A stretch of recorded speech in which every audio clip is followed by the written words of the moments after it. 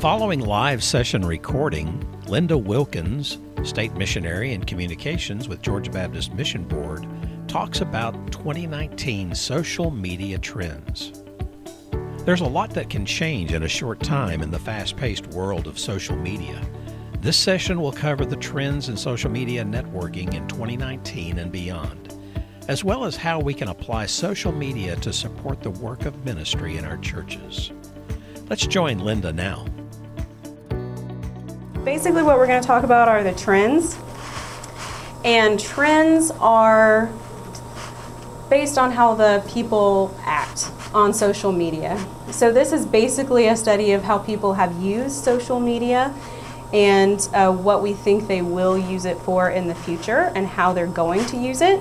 So we're going to touch on 5 different things, and as I go, if I use a term that you're like, what does that even mean?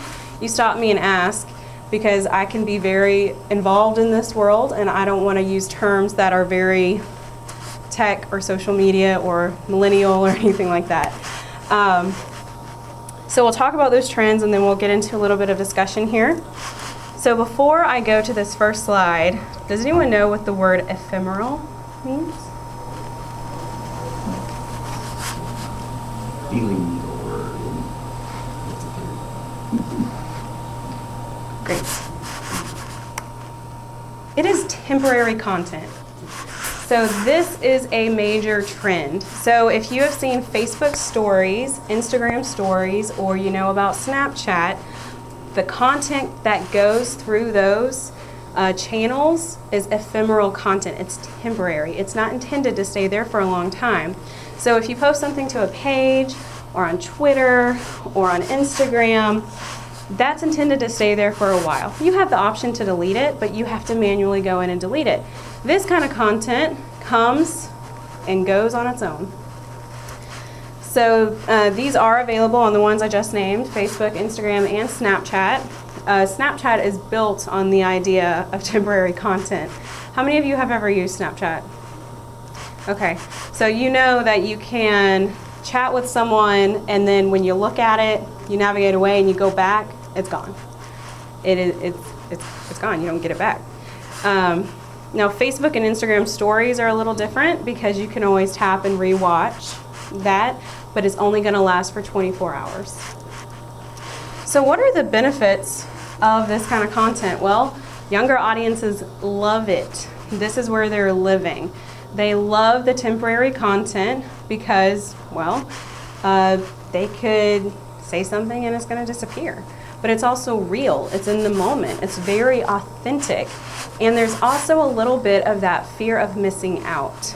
Have y'all heard of FOMO? I think there are some commercials that use that a lot. What is it? The FOMO BOGO sale, like the shoes. I don't know if y'all have seen that commercial. But basically, it is the fear of missing out. So you can use this kind of content for posting frequently throughout the day. And people, once you kind of get them used to knowing that new content is going to be there, they will come back to see your new content because they expect it. So it's not like going to the page where they're like, oh, okay, well, I've already seen the tweets for the day or the posts for the day. Instead, this is content that you can do on the fly. So like me, when I got here to Go Georgia, I was just walking around taking some behind the scenes videos, getting our staff to do like little dances to like a boomerang on Instagram, and I could post that immediately, right? But I know that tomorrow, that's gonna be gone. By 10 a.m., that'll be off of there. Automatically, I don't have to go in, I don't have to do anything else with it, but it's real in the moment, authentic content, and that's what's drawing some younger audiences now. And like I said, it is very easy to do.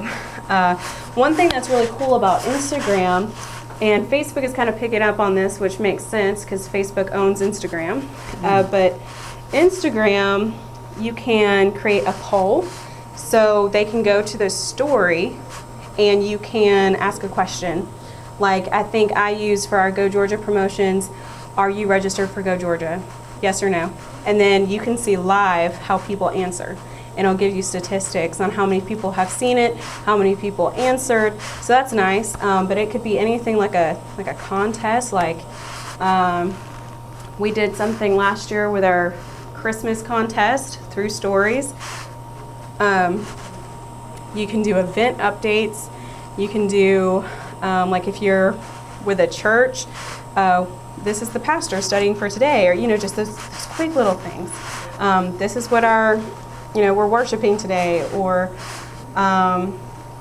start your day off with like a cup of coffee if your church has like a little coffee bar or something like that. There are all kinds of things you can use stories for.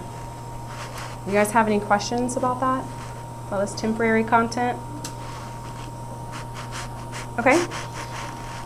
So the next thing that's actually really big, because this has affected mission board strategy for social media, is the rise of Facebook groups. How many of you know the difference between a Facebook page and a Facebook group? You do? Would you mind sharing? If I have it right, I mean, a page is like a store page or somebody's page, but a group is an actual group that you join, you're a member of. It can be private or it can be public, it can be hidden. Yeah, that's exactly it. Exactly it. So pages are always public. Pages, only you as an admin can post as the page. No one else, like Linda Wilkins, cannot go post as Linda Wilkins on the mission board page. I just can't do that. But we have a communications ministry Facebook group, and Linda Wilkins can post as Linda Wilkins in that group. So the purpose of groups is really to create that intentional conversation. It's all about engagement, and it's all about discussion, and it's all about the community. Mark Zuckerberg, about a year and a half ago, he made an announcement, and it kind of rocked the marketing world a little bit, because he said, hey, we know we're making people mad, and we have decided, people are getting mad at fake news in general, fights happening on pages, or just seeing things that make them sad, and people are stopping going to Facebook. So here's our solution. Pages are no longer going to be seen as often, like your people who follow your page are not going to see it as often. Instead, we're going to promote Facebook groups. So if you join a group or you create a group, guaranteed your people are going to see your content. So that's why Facebook groups are so popular. In fact, on the Facebook app, there is a button for Facebook groups specifically built in. I'm sorry to interrupt you. Yes. We're back. If you will approve my post in our communications group page, then we're back seeing an audience. I can do that, right? If you want to share it into the main page, that's fine too. Sorry to interrupt everybody. So is it in the group or on the page? It started in the group. Okay. Maybe I need to get off the Wi-Fi. Well, you're an admin. It should have gone automatically. It didn't. Oh, then it might be the, I see it. I got it. Pending post. All right. So the benefit of a group is that anyone has the ability to post, meaning you have a bunch of conversation starters. But as an administrator, you can say, yes, that post is clear, that's good to go. Or you can say, no, that really should not be posted. So you can set up rules for this group. So you can make sure that people aren't going crazy. If it's a church group and you want to make sure someone's not sharing something really personal, and you want to protect people a little bit, you can say, I'm not going to approve your post. And the cool thing is groups allow you to message people directly. So as a page, you can't talk to people unless they talk to you first. They have to comment, they have to message you first before you can respond back to them. But in a group, you can start a conversation with anyone. They join the group, they've opened that door, you can message them and say, hey, did you know we've got an event coming up? Hey, did you know we're looking for kids volunteers? Or did you know, or I saw your last post, thanks for doing that. You can start any kind of conversation in a group. So you're gonna see more engagement. Anyone can post. You can control who joins the group.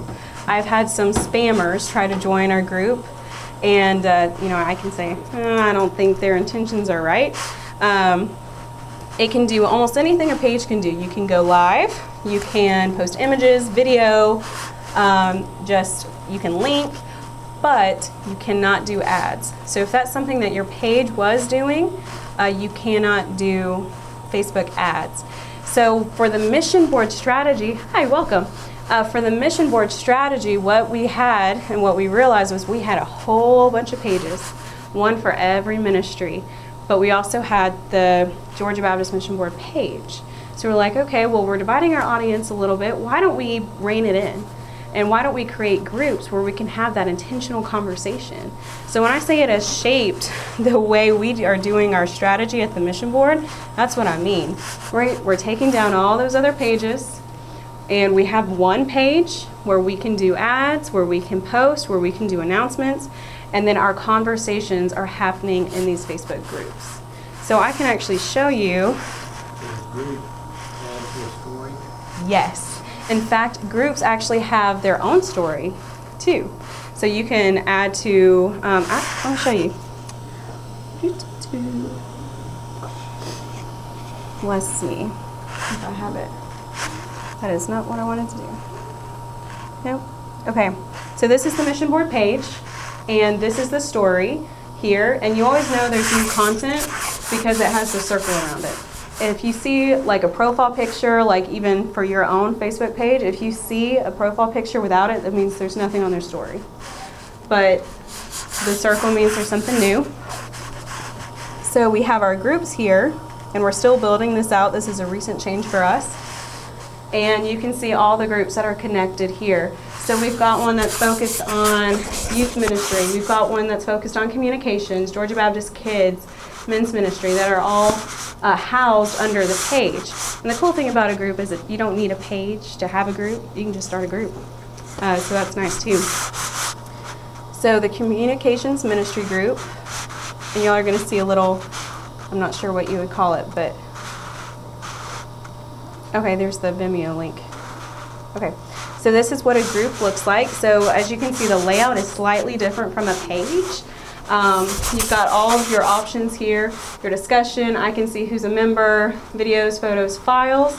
I like that because we like to share files about changes, with technology, or even my PowerPoint from today. I can upload it directly to the group, and then people have access to it. I don't have to email it. We don't have to do the back and forth. It's just right there. So that's cool. But you can also see group insights. So I can see who's the most active in the group. I can see how many people have interacted with certain posts. So that's a really neat thing. And I don't think I have added to this story, so it's not going to show up here. But the cool thing is anyone can add to a story. So if y'all wanted to say, I'm sitting here in the social media training session at Go Georgia, and you're in this group, you can add it to our story. And there you go. How would you add to a story or start a story? I think that might actually be available on mobile. That's going to be a mobile thing for groups. Since we haven't used it in a group, I'm going to make sure. I have a page, comes with another, I think. See, I have. Maybe relatively new. It is new for groups. Just like in a group, you can post, and some groups are going to have the option to categorize this post. So I could hit the drop-down menu here, and some groups have the option of saying, let me categorize this, so I could tag it as video or training, and that'll show up over here. But as you can see, our group doesn't have that. But we do have a group that does. So let me show you that. Do I have to join the group in order to see what's going on, or just join the group? It depends on what the group is. So if it is open, like public is the term, then you can see the content. You can see what's going on in the group, and you can make a decision on whether you want to join. If it's closed, all you'll see is this top picture here. You would just see this top information, and I think you would see the description of what this group is. So then you could say, oh, well, it's closed. I don't know if I want to join it, but more often than not, like our Georgia Baptist Ministers' Wives group is closed because they share prayer requests or issues or things they don't really want to be public, right? But if it's something like Georgia Baptist Kids, well, this is training for everybody, anyone involved in kids ministry. So it's there. So would you recommend a church have both a general public page and a group page? I would recommend that you have a church page where you can post events, announcements, things that you want the community to see happening at your church.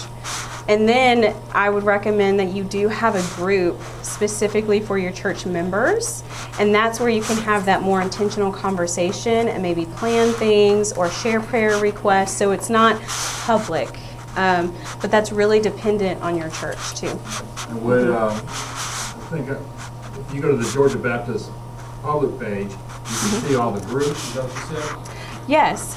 So the good thing about pages is that you can have as many groups as you want to listed under it. So it's just a tab on the side here. So groups, and then you can see all the groups related to it. So I know my church has a page, and then they have groups. So they've got the adult Sunday school group, the Salt and Light class, the kids ministry. And so people can go through and say, well, I've got kids, I want to join that group, or I'm in the Salt and Light class, let me join that. So they can make a decision based on that. Yeah. So Facebook is still building out groups, so some of those features like the story or categories, which is what I was going to show you. Let me see.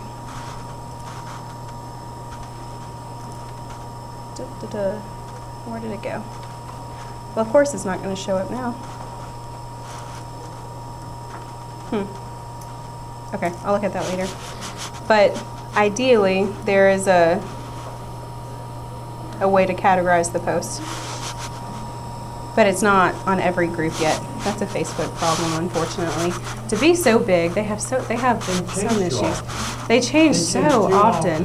Yeah. By the time you get it figured out, it changes.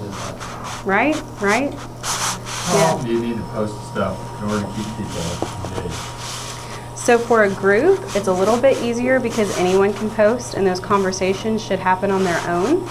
I would recommend posting at least once a week in a group and start those conversations, because once you get your people trained to go to that group and know they can ask questions or post a Bible verse or whatever they want to do, then they'll do that. Now on a page, it has to be a little bit more active, and you know that you're not going to reach as many people, unfortunately, because that's kind of the general public there. So I would recommend 3 to 5 times a week. Because of the size of our organization and the content that we have coming through, we do at least 1 to 2 times a day to keep the page active for us. But that's also based on your content. So if you've got a lot of events coming up, or you want to ask for public prayer requests, or whatever it might be, you might have more content. But no, that takes time to create too. So it's also dependent on how much time you have, because as many accounts as you have, like if you have a Facebook page, a group, a Twitter, an Instagram, or LinkedIn, whatever it might be, that's time that you have to commit to making sure they're active. So I normally caution against starting more than you're really able to do well, which is one reason we're also scaling back our social media presence a little bit for the mission board. Do you have any more questions about groups at the moment? We can always jump back. Okay. So let me... Oh, I hit play from start. That's all right. I can flip through. So we talked about that.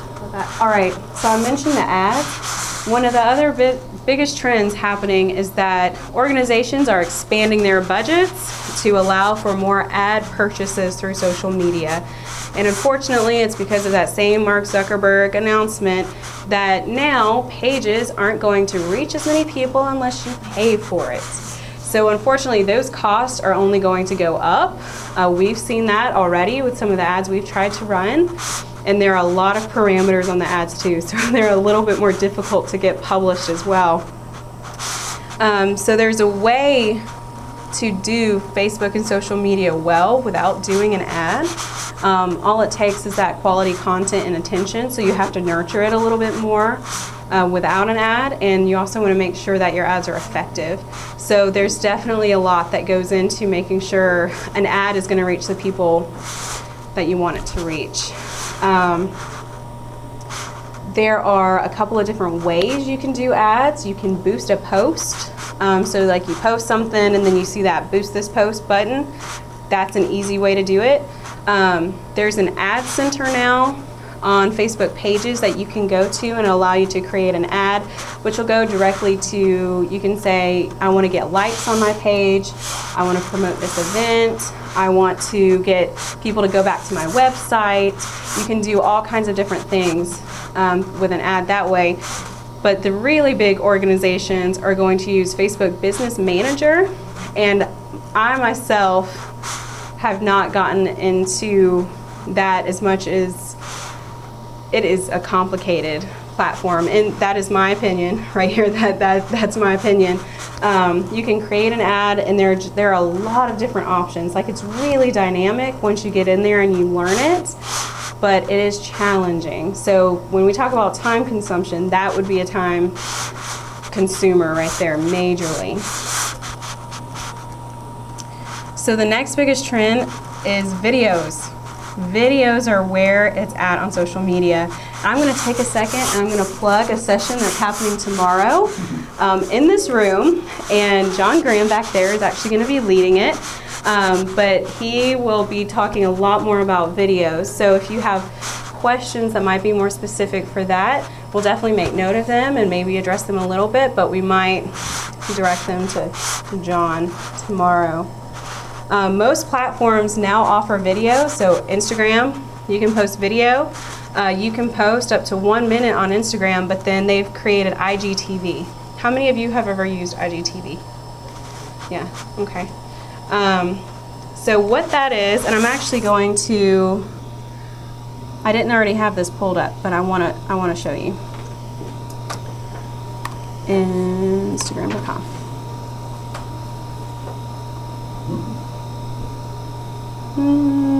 Wait. Yep, there it is. Okay, I knew it was a tab. So this is where you can post videos that are longer than 15 seconds, and I think they have to be shorter than, is it 15 minutes? I think so. Yeah. So there is a time range they want it to be in. But basically, you can post videos here, and the good thing is you can share a preview to your post on Instagram. So as you can see, these are intended to be vertical videos. They're intended to be viewed this way. So when they didn't allow horizontal videos, we ended up looking like this. These are both sideways. However, Instagram recently made it possible to do a horizontal video, and now you just have the black space. So for a while there, I would get really frustrated because I want to post a video, but I knew that person was going to have to flip their phone, and that's not the point of IGTV, unfortunately. So when we talk about frustrations and the things that changing on social media, you've got people who have to create vertical content, horizontal content, Instagram is square, so sometimes it's hard to keep up with all the changing sizes, for sure. So yes, video is a big deal. Play from current slide and go back to the beginning. One of the biggest platforms is YouTube. That's one of the fastest growing social media sites, and it used to not be considered social media, but now it's kind of under that social network category because people comment and can post for themselves, and it's created a little bit of that engagement, and so now it is considered a social network.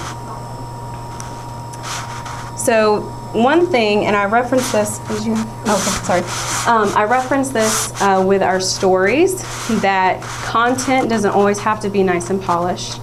It can be done on the fly a little bit, and that's where you're gonna see a lot of those videos, like quickly done on Facebook, quickly done like live videos, quickly done on Instagram. I'm trying to think of a couple other video ones.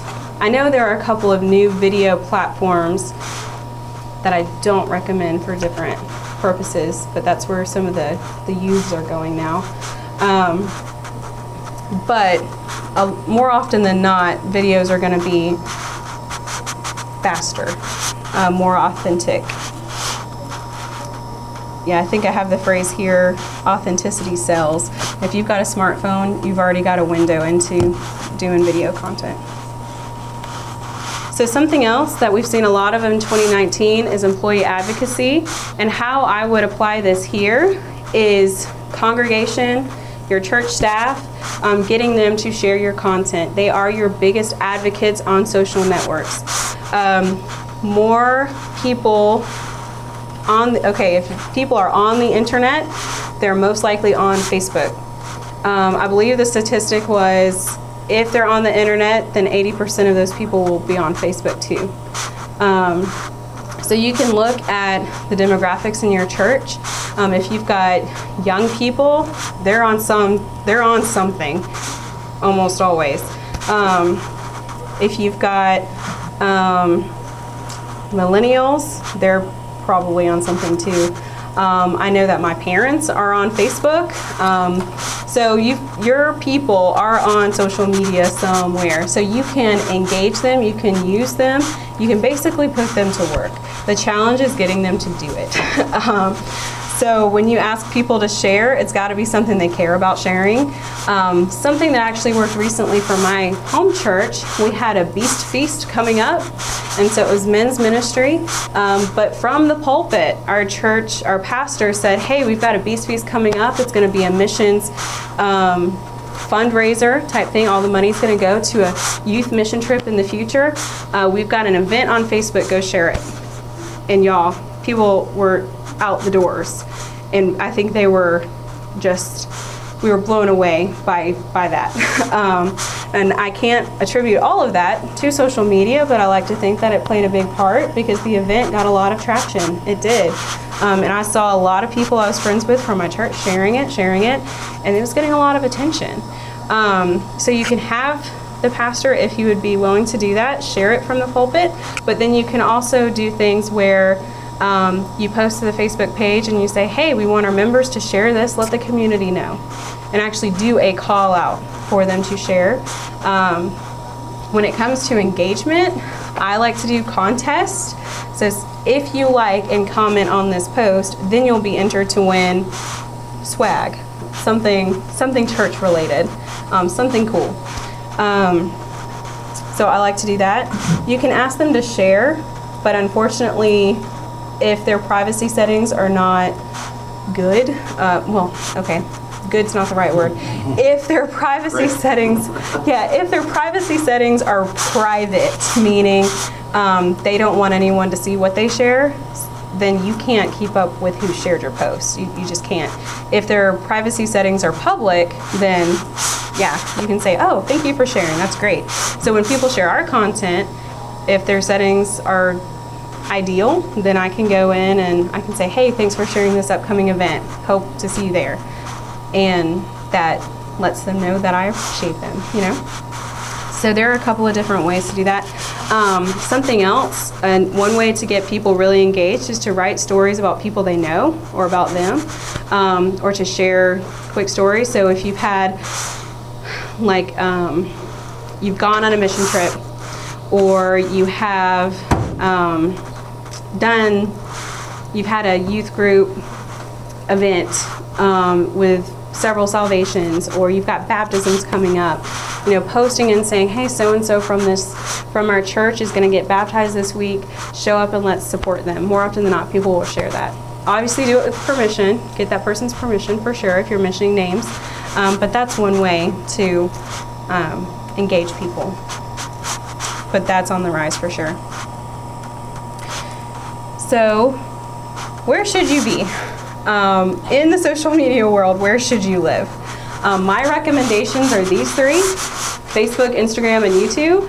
YouTube because it's growing in popularity, but Facebook because most people are there. Regardless of what they say about Facebook aging, it is, but young people are still joining Facebook. regardless of the reason, they're still joining Facebook. Instagram, because this is more of the, I like to think of it as more of an emotional connection because it's very visual. So on Facebook, you can share stories that quick, man, I went through the Starbucks and this guy was in front of me. You can share all kinds of stories. On Facebook, you can post images, you can post videos, but Instagram is almost a little bit more niche because it has to be visual, right? But a lot of young people are living there too. I know my youth group, I teach freshmen, they live on Instagram. They think it's hilarious that I teach about Facebook. And I'm like, y'all are killing me because I'm on Facebook. But, so they're like Instagram and then YouTube. I think I saw a video one time, they were asking millennials or young people, I think probably Generation Z, so after me, they were asking them how long they thought they could live without being on the internet.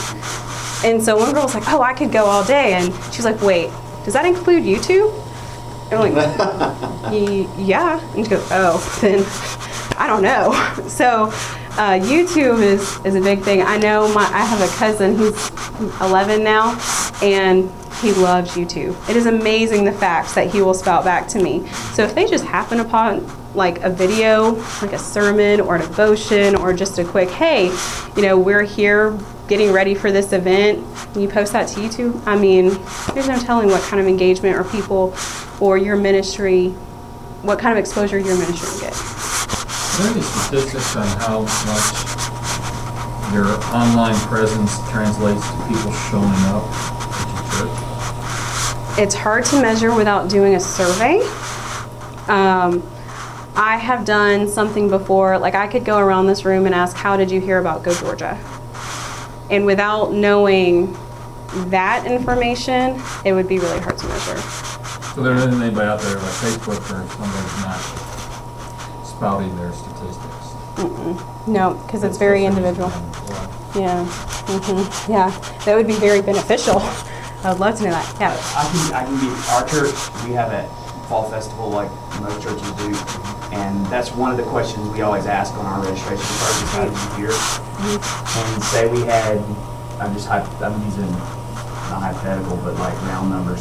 Say we had 50 families, 28 of them were word of mouth, 20 of them were social media.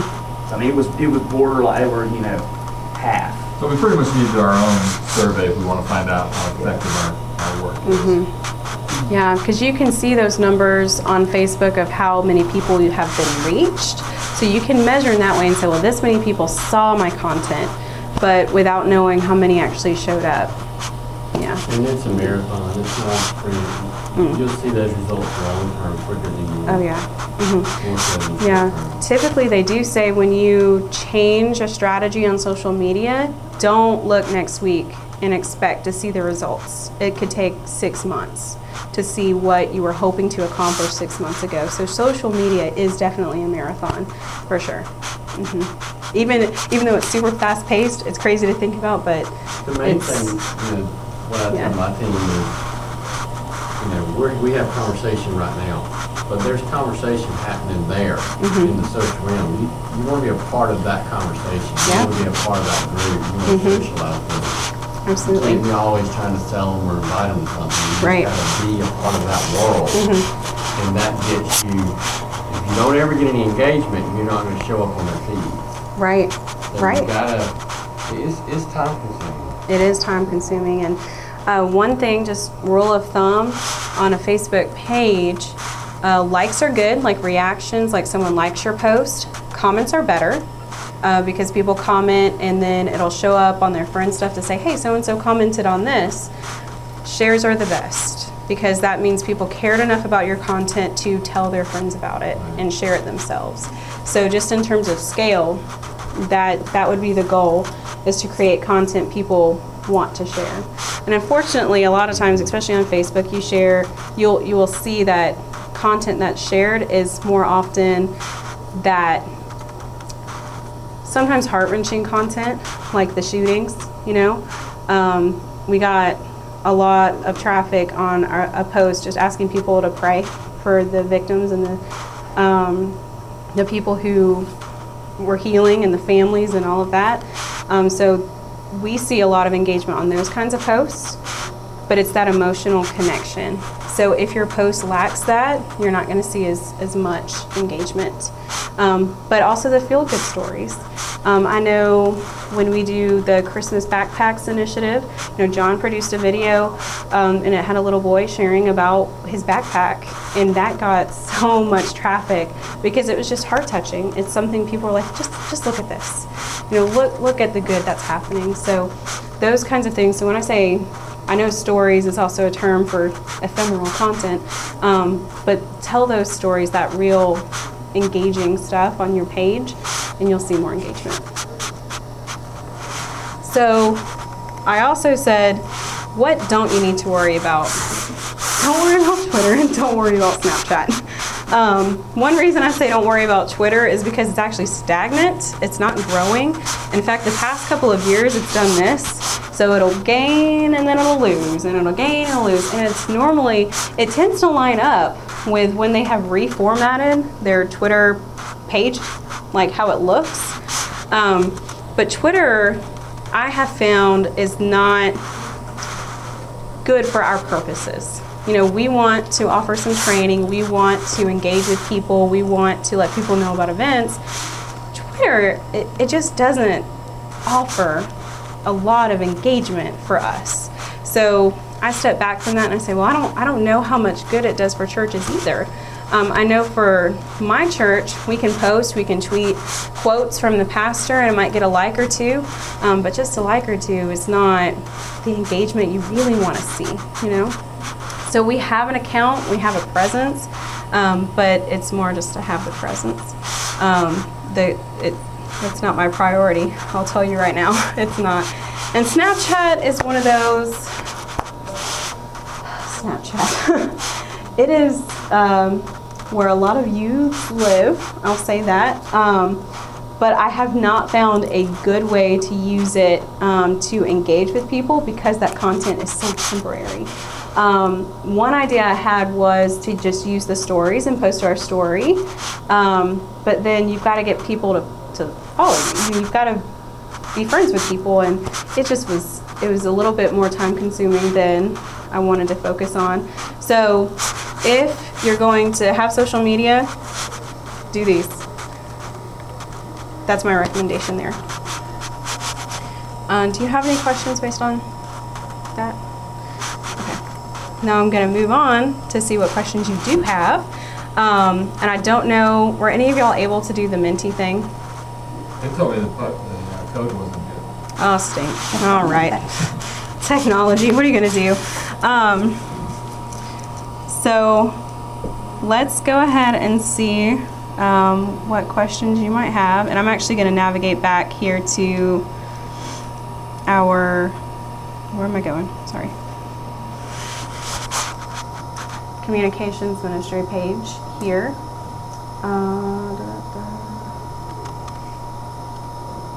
Okay. What questions do y'all have? I've got a couple. Way back in the day when I was in college taking advertising and marketing classes, which is what social media is less was better. You didn't want too much information. You just wanted to get it out there. Is that still the same?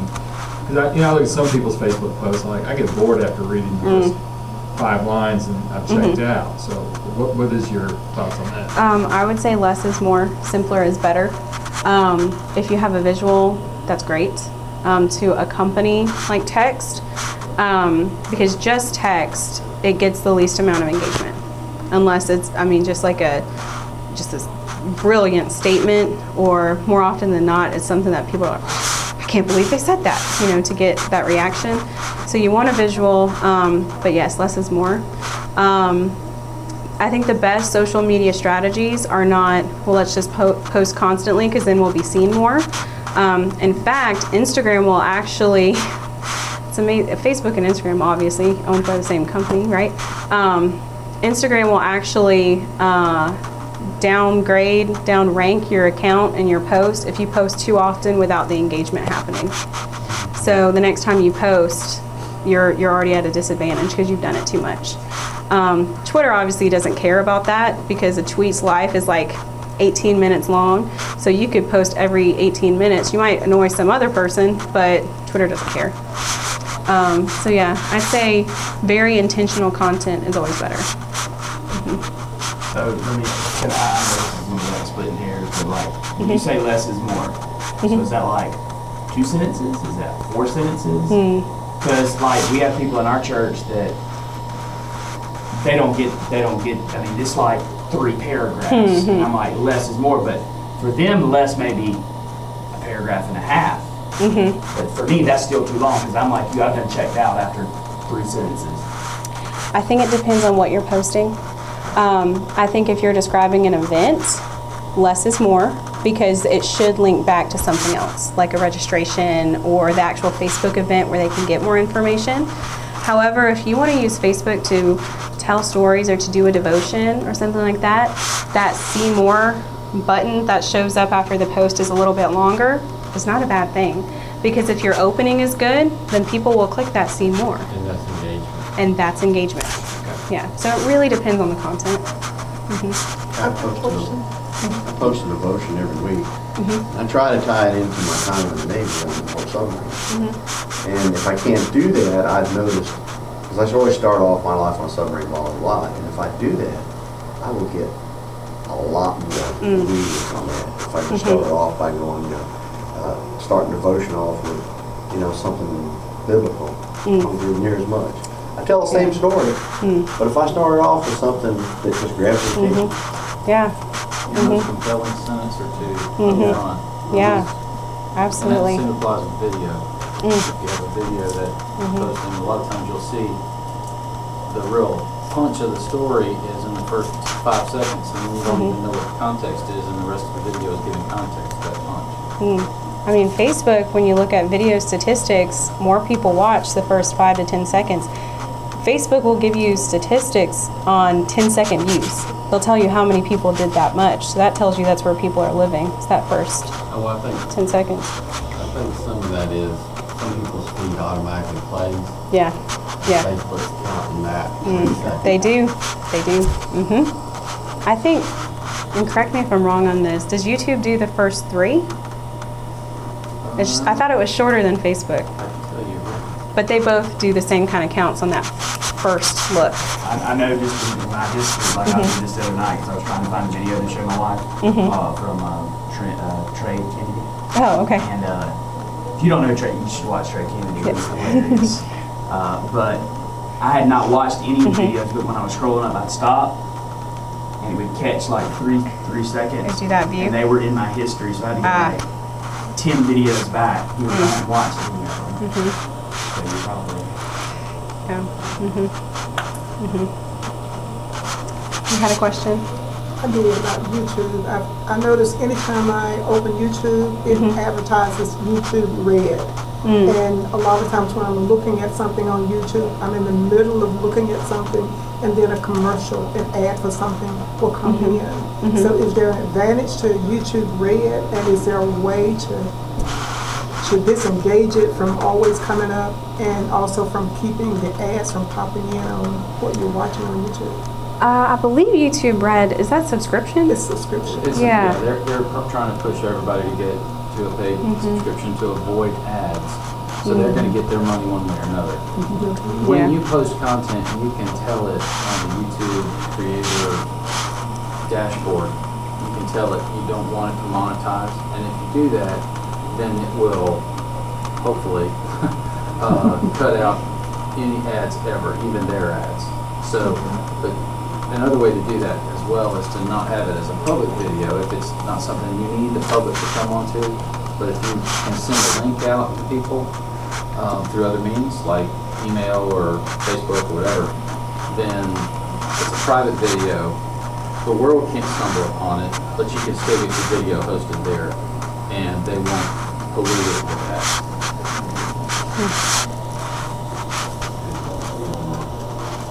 Have any other questions? So what are your roles with social media? Like, what brought you to this session?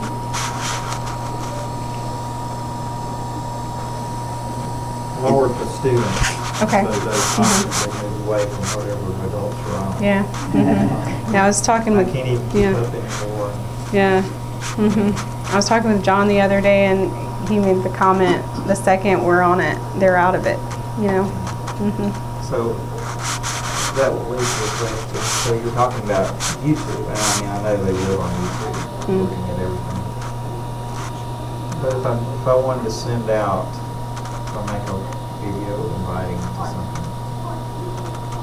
you just select that onto YouTube and hope for the best, or or is it that, or you just said answer that I guess before by sending a link, but I don't have a link to all of them, so.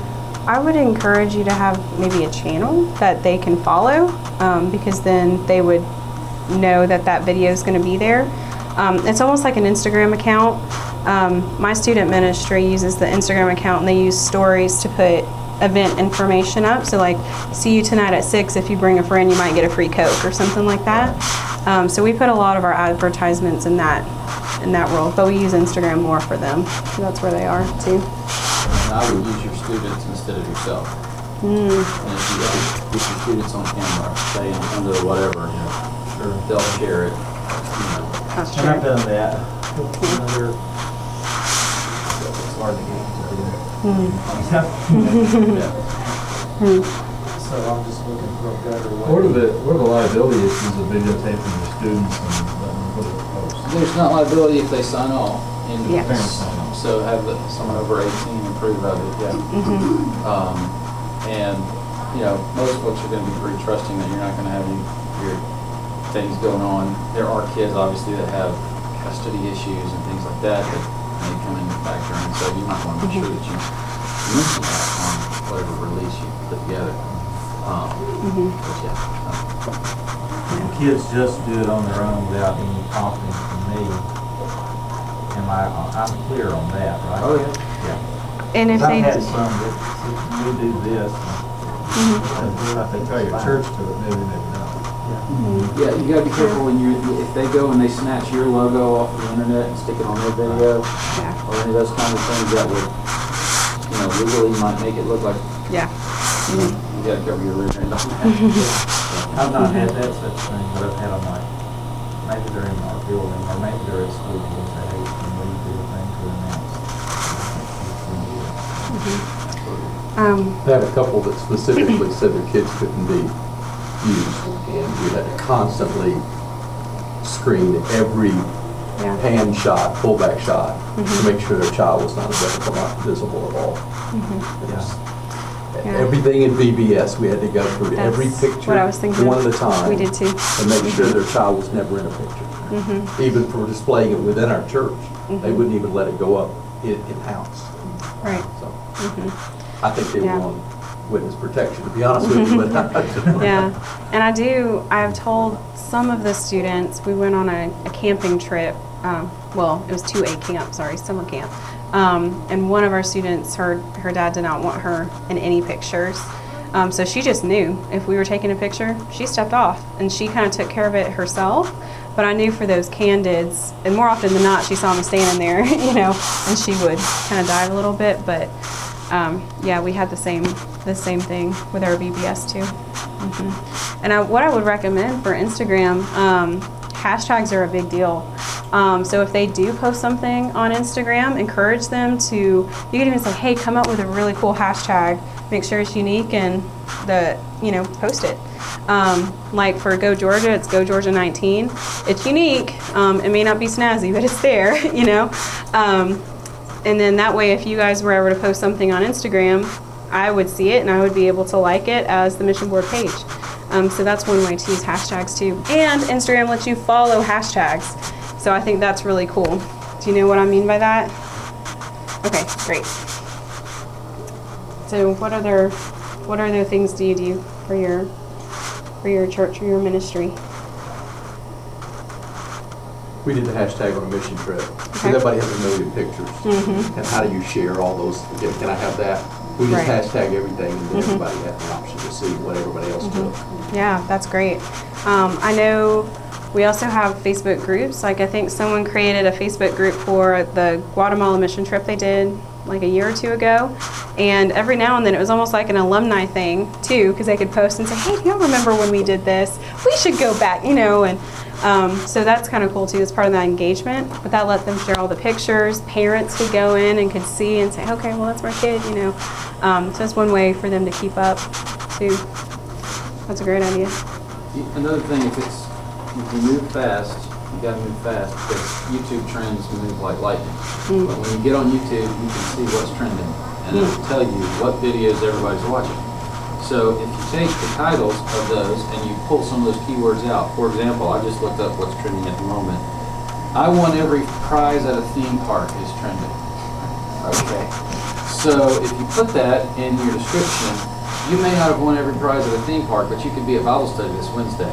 Hey. It's gonna, the algorithms are gonna go, hey, what's this? Is this what, you know? So, and also these particular YouTubers that do these things, like Mr. Beast, whoever that is, Taylor Swift's video is huge right now. Stone Cold Steve Austin puts the stunner on spicy wings. I mean, you just gotta look at it, find a way to reshuffle it for your purposes, and you'll get a lot more traffic. Now, you may get traffic from China, you know, or which would be great in some cases. You might get traffic from Wisconsin, but the chances of you getting viral traffic are a lot. Yeah, I like to call that newsjacking. So that's actually like a journalistic term. My background's in journalism. So what I did back on July 17th, it was World Emoji Day. So one thing that we did was take pictures of our people mimicking emojis and posted that. And we got a ton of engagement just because we were acting silly, but it showed we're real people, you know, we're working, but we're real people, you know, so we can have fun too. But using that hashtag World Emoji Day got us some more exposure, and we got several new followers because of that on Instagram and Facebook.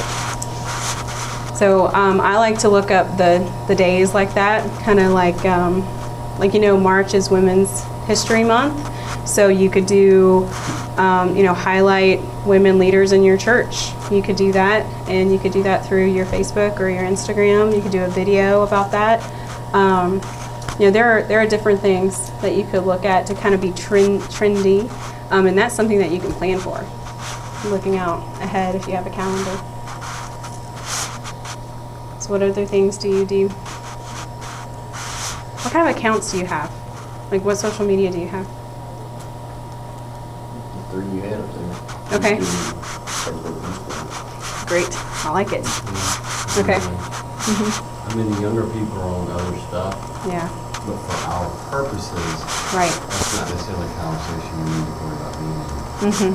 Right. So definitely evaluating what's going to accomplish what you need to accomplish. I think there used to be a mentality, oh, it exists, we need to be on it, and that's just, it's impossible to be on. Well, I guess it's possible to be on everything, but you can't do everything well. So that's a good point. The only one we don't have Instagram. I mean, as a church, we don't have Instagram. Okay. So we got YouTube, Twitter, Facebook. Okay. How's your Twitter? You know? I'm a pastor at my church, so like me and John's that got. Here you go. Yeah. we got a really good guy, he's a really tech guy, he does videos, he's produced one at ME, all this kind of jazz. Wow. So we were trying to get stuff going, and then he was like, hey, I set up a Twitter page. Let's run it. Great. He was like, by the way, I'm starting a new film. So I probably haven't posted anything on in like 3 months. Okay. But we didn't really, not a lot of our people were already on Twitter. Yeah. And so I don't know if I will go back to it, just because, and even the followers, like he had a ton of followers on his Twitter page. Right, kind of like a personal one. Yeah, but for like his for business. his studio. Okay. And so a lot of his Twitter followers became ours. I see. But we never had any engagement. Gotcha. And so to me it was like a waste of time.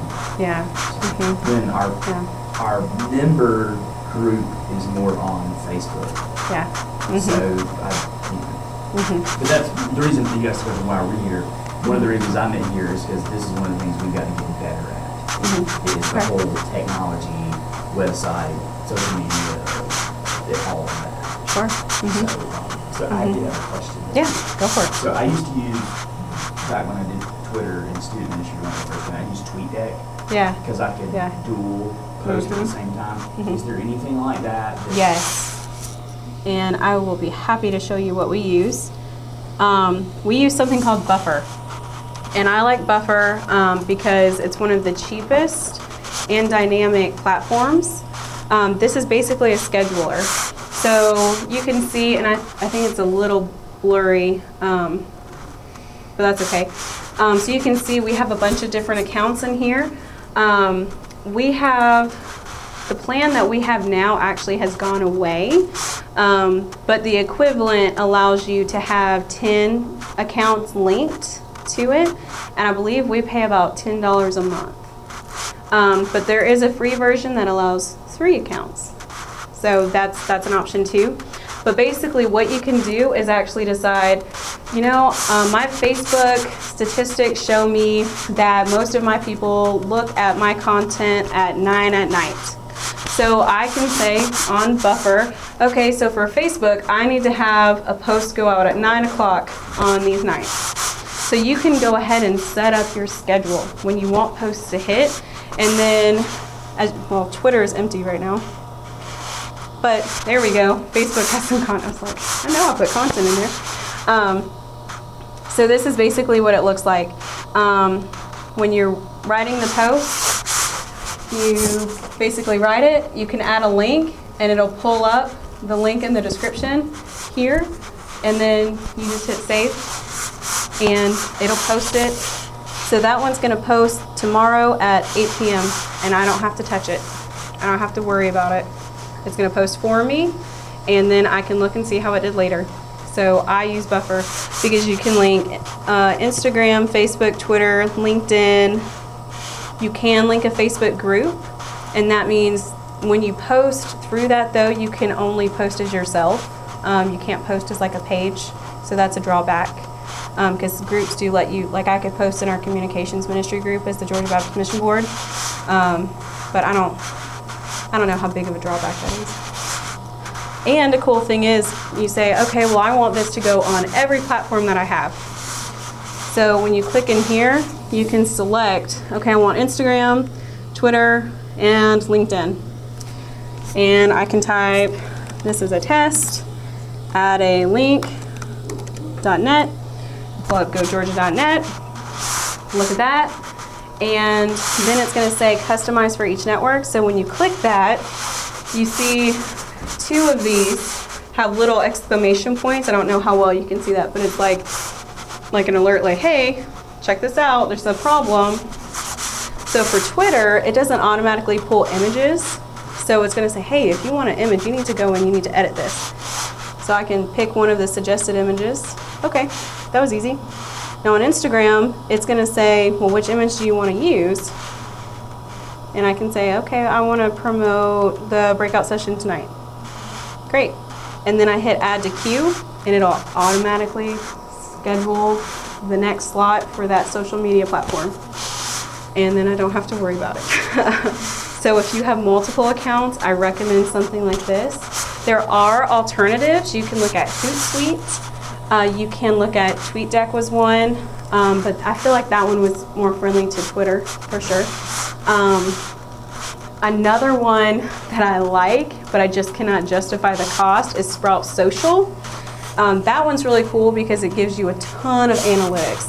You can say, okay, well, I want to know what the churches around me are doing. I want Sprout Social to tell me how those accounts are doing. It'll do it for you. It'll keep up with them, and you can see what their best posts are, so you can see how good you're doing compared to them. But it is expensive. It's pricey. You have to pay per person. Like if you have a team of people, you have to pay per person, and it's expensive. Yeah. One thing to keep in mind when you're using these, though, is Facebook has its own native format. Yes. Instagram has its own native format. It's effective. I've used Hootsuite. I'm going to check out both. But your stuff can get suppressed in the feeds because it's not in their native language. So you may not show up as much when you use a phone like that as if you were posted. Because they would rather you go and spend the time in their world than post from them. However, who has enough time? I mean, all of us are, we're not teenagers. And we don't have as much time. So. Right. So that's a word of caution. If it's something really important you're trying to get out, to go to the native. Yes, I agree with that, and especially on Instagram, because just like Facebook, it's released its own version, own algorithm, because it wants engagement. So when you post something, it expects you not to go back in and edit that post. Otherwise, it's just not going to show it to your followers. It just won't. Because it's almost punishing you for making a typo. So you're better off deleting it and trying to repost. Even though some people say that's a bad practice too, but how could it be a bad practice? So ignore that. They also say for Instagram that you need to spend 10 minutes after you post scrolling because you're engaging. So you need to scroll, like, and comment. And a comment should be more than 4 words because then it's a quality comment. Just emojis are not good. And I love emojis. So I post, little hearts, a little kissy face, or like the excited one. I've used that a lot today, saying we're excited about Go Georgia. I'm trying to think what else. Oh, when you first post on Instagram, it's only going to show it to 10% of your followers. And if that 10% thinks that it's good and they like it, then the rest of your people will see it. So Instagram has its own algorithm too. So it's a lot like Facebook. So for sure what you're talking about, definitely see that on Instagram a lot. So when I know a post is going out through Buffer on Instagram, I try to go ahead and be on Instagram so when it posts I can be active, but that defeats the purpose a little bit. It just yeah, so much for saving time in that regard, for sure. You're trying to just keep it out there. That's a good tool. Yes, yeah. If you just need it to be active, for sure. It helps you stay active. And then it also prevents you from being connected. Where did my buffer go? Constantly connected to the computer, for sure. Because, I can look and say, I've already got posts scheduled, and I know we're doing an emphasis for the annual meeting. We have a prayer guide that goes out every Thursday. I can schedule that sucker out through the annual meeting, and I don't have to say at 10 a.m. on Thursday, I have to be on my phone or at a computer to post this picture, because I took part of a day and I scheduled it all, and Buffer does it for me. So that is a benefit, for sure. Is that the pricing? Yes, and I noticed, I think I said something incorrectly. I don't see the free. They do a free trial. I guess they no longer do the free version where you get the 3 accounts. So it looks like they've increased to $15 a month for new accounts. But you get up to 8 social accounts and 1 user. I don't know why they think you're not all just going to log in as the same person.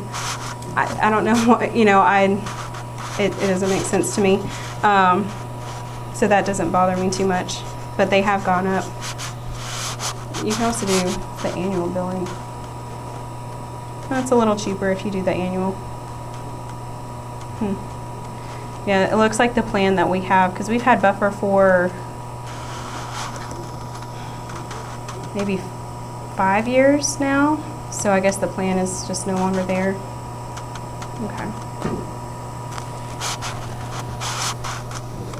Yeah, so what other questions do you have? We got a couple more minutes.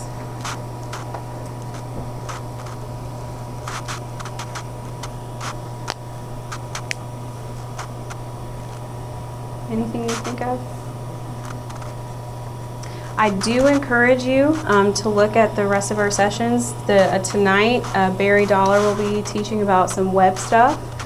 So he's going to look at some free web tools. So definitely take advantage of that.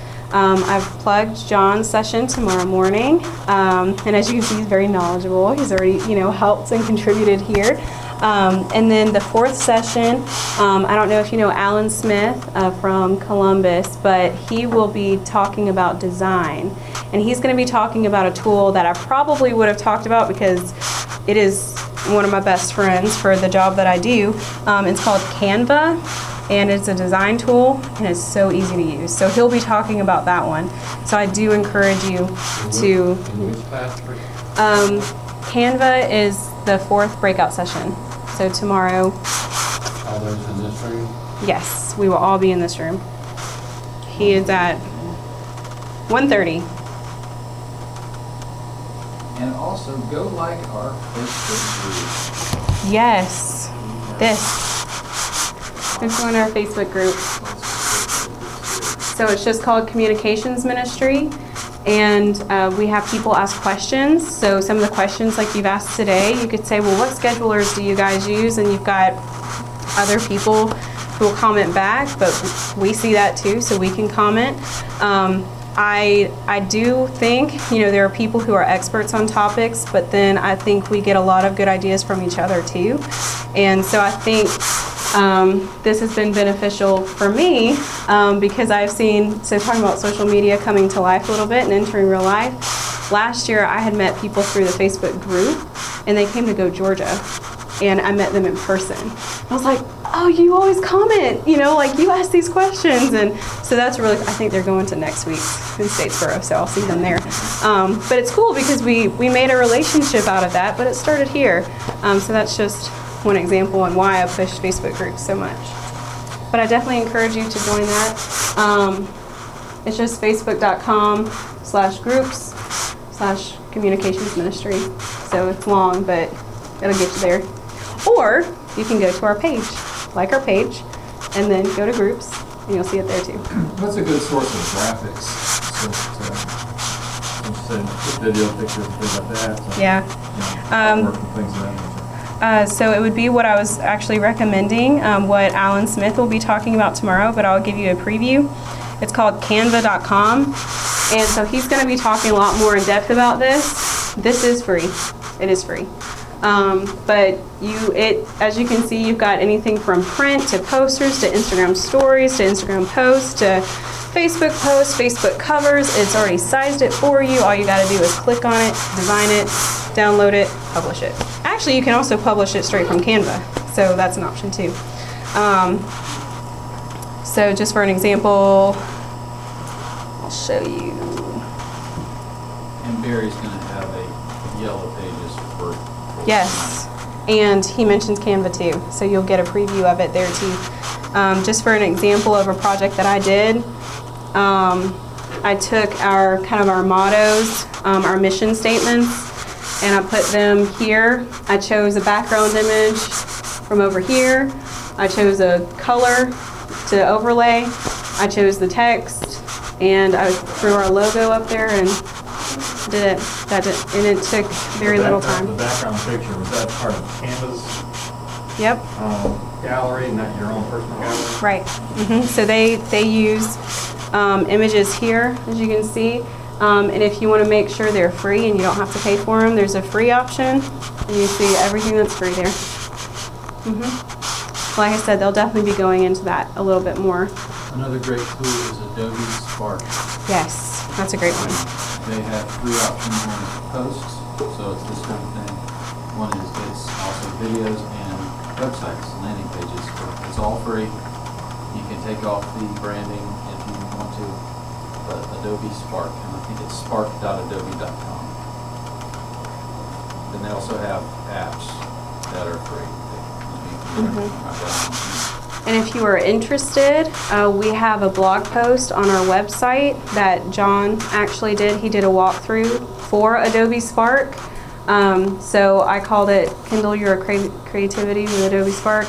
And he basically walks through it and gives you a really good overview. And I actually have a post about Canva on there too. So we've got some tools there. But we share these posts into our Facebook group as well. The days of Photoshop ending, it's so much more complicated than these things. Yeah, I use Photoshop for some things. Normally it's the higher resolution ones. Man, I think it depends on how much time I have, to be honest. Just erase backgrounds, Photoshop's about all. Yeah, I think if I need to do a lot of color changes or I need to give it some treatment, I go through Photoshop. But I actually use this more often. There's a program out there that's free, it's called GIMP. It's a Photoshop clone. I have not heard of that one. I've used it. You got that? It's free, and it is, but it's a learning curve. Yeah, it's Oh, not great. okay. But Okay. they've got like a ton of brushes you can add for free. Oh, it's kind of cool. Okay. You have any thoughts on Word Swag? Word swag. It's I got it mobile. I don't even know if it's on. My wife told me about it. I need to look at it. I have not heard of that one. It sort of does what Canva does, Mm-hmm. but it's maybe a little less. Having never used that, but it looks a little more. They don't have as much. Oh, it looks a little bit more straight. Okay. Yeah. I see that. It's a pretty cool one. It's easy. Mm-hmm. You can. My wife has the free version. Somehow Yeah. I had to pay for it. There's one Oh. time, like $3.99. She's a better shopper than you. Yeah, I guess. I don't know what happened, but That's you funny. use that a lot Yeah. for events. Mm. And they have stock photos or Mm-hmm. we grab them off Google. Okay. That's great. Yeah, so that looks like another option. Canva also has a mobile app. So I've used that one when I'm on the go and I need to do something quickly. Like if we had a snow day and I needed to say which is hard to imagine now, right? Because middle of summer in Georgia. And we were closing the building. I need to make that really quick, post that. I did it from my phone. Well, I think we're about out of time. So I thank you guys. I thank you so much for your questions. Again, my name is Linda Wilkins. If you have any more questions, I'd be happy to give you my email address. I'd be happy to answer anything you think of later. But I'll be hanging around Go Georgia. You'll see me with my phone, do some social media stuff. So feel free to stop me, ask me anything. I love conversations, and I'm happy to help. So thank y'all. Yeah, Great. absolutely.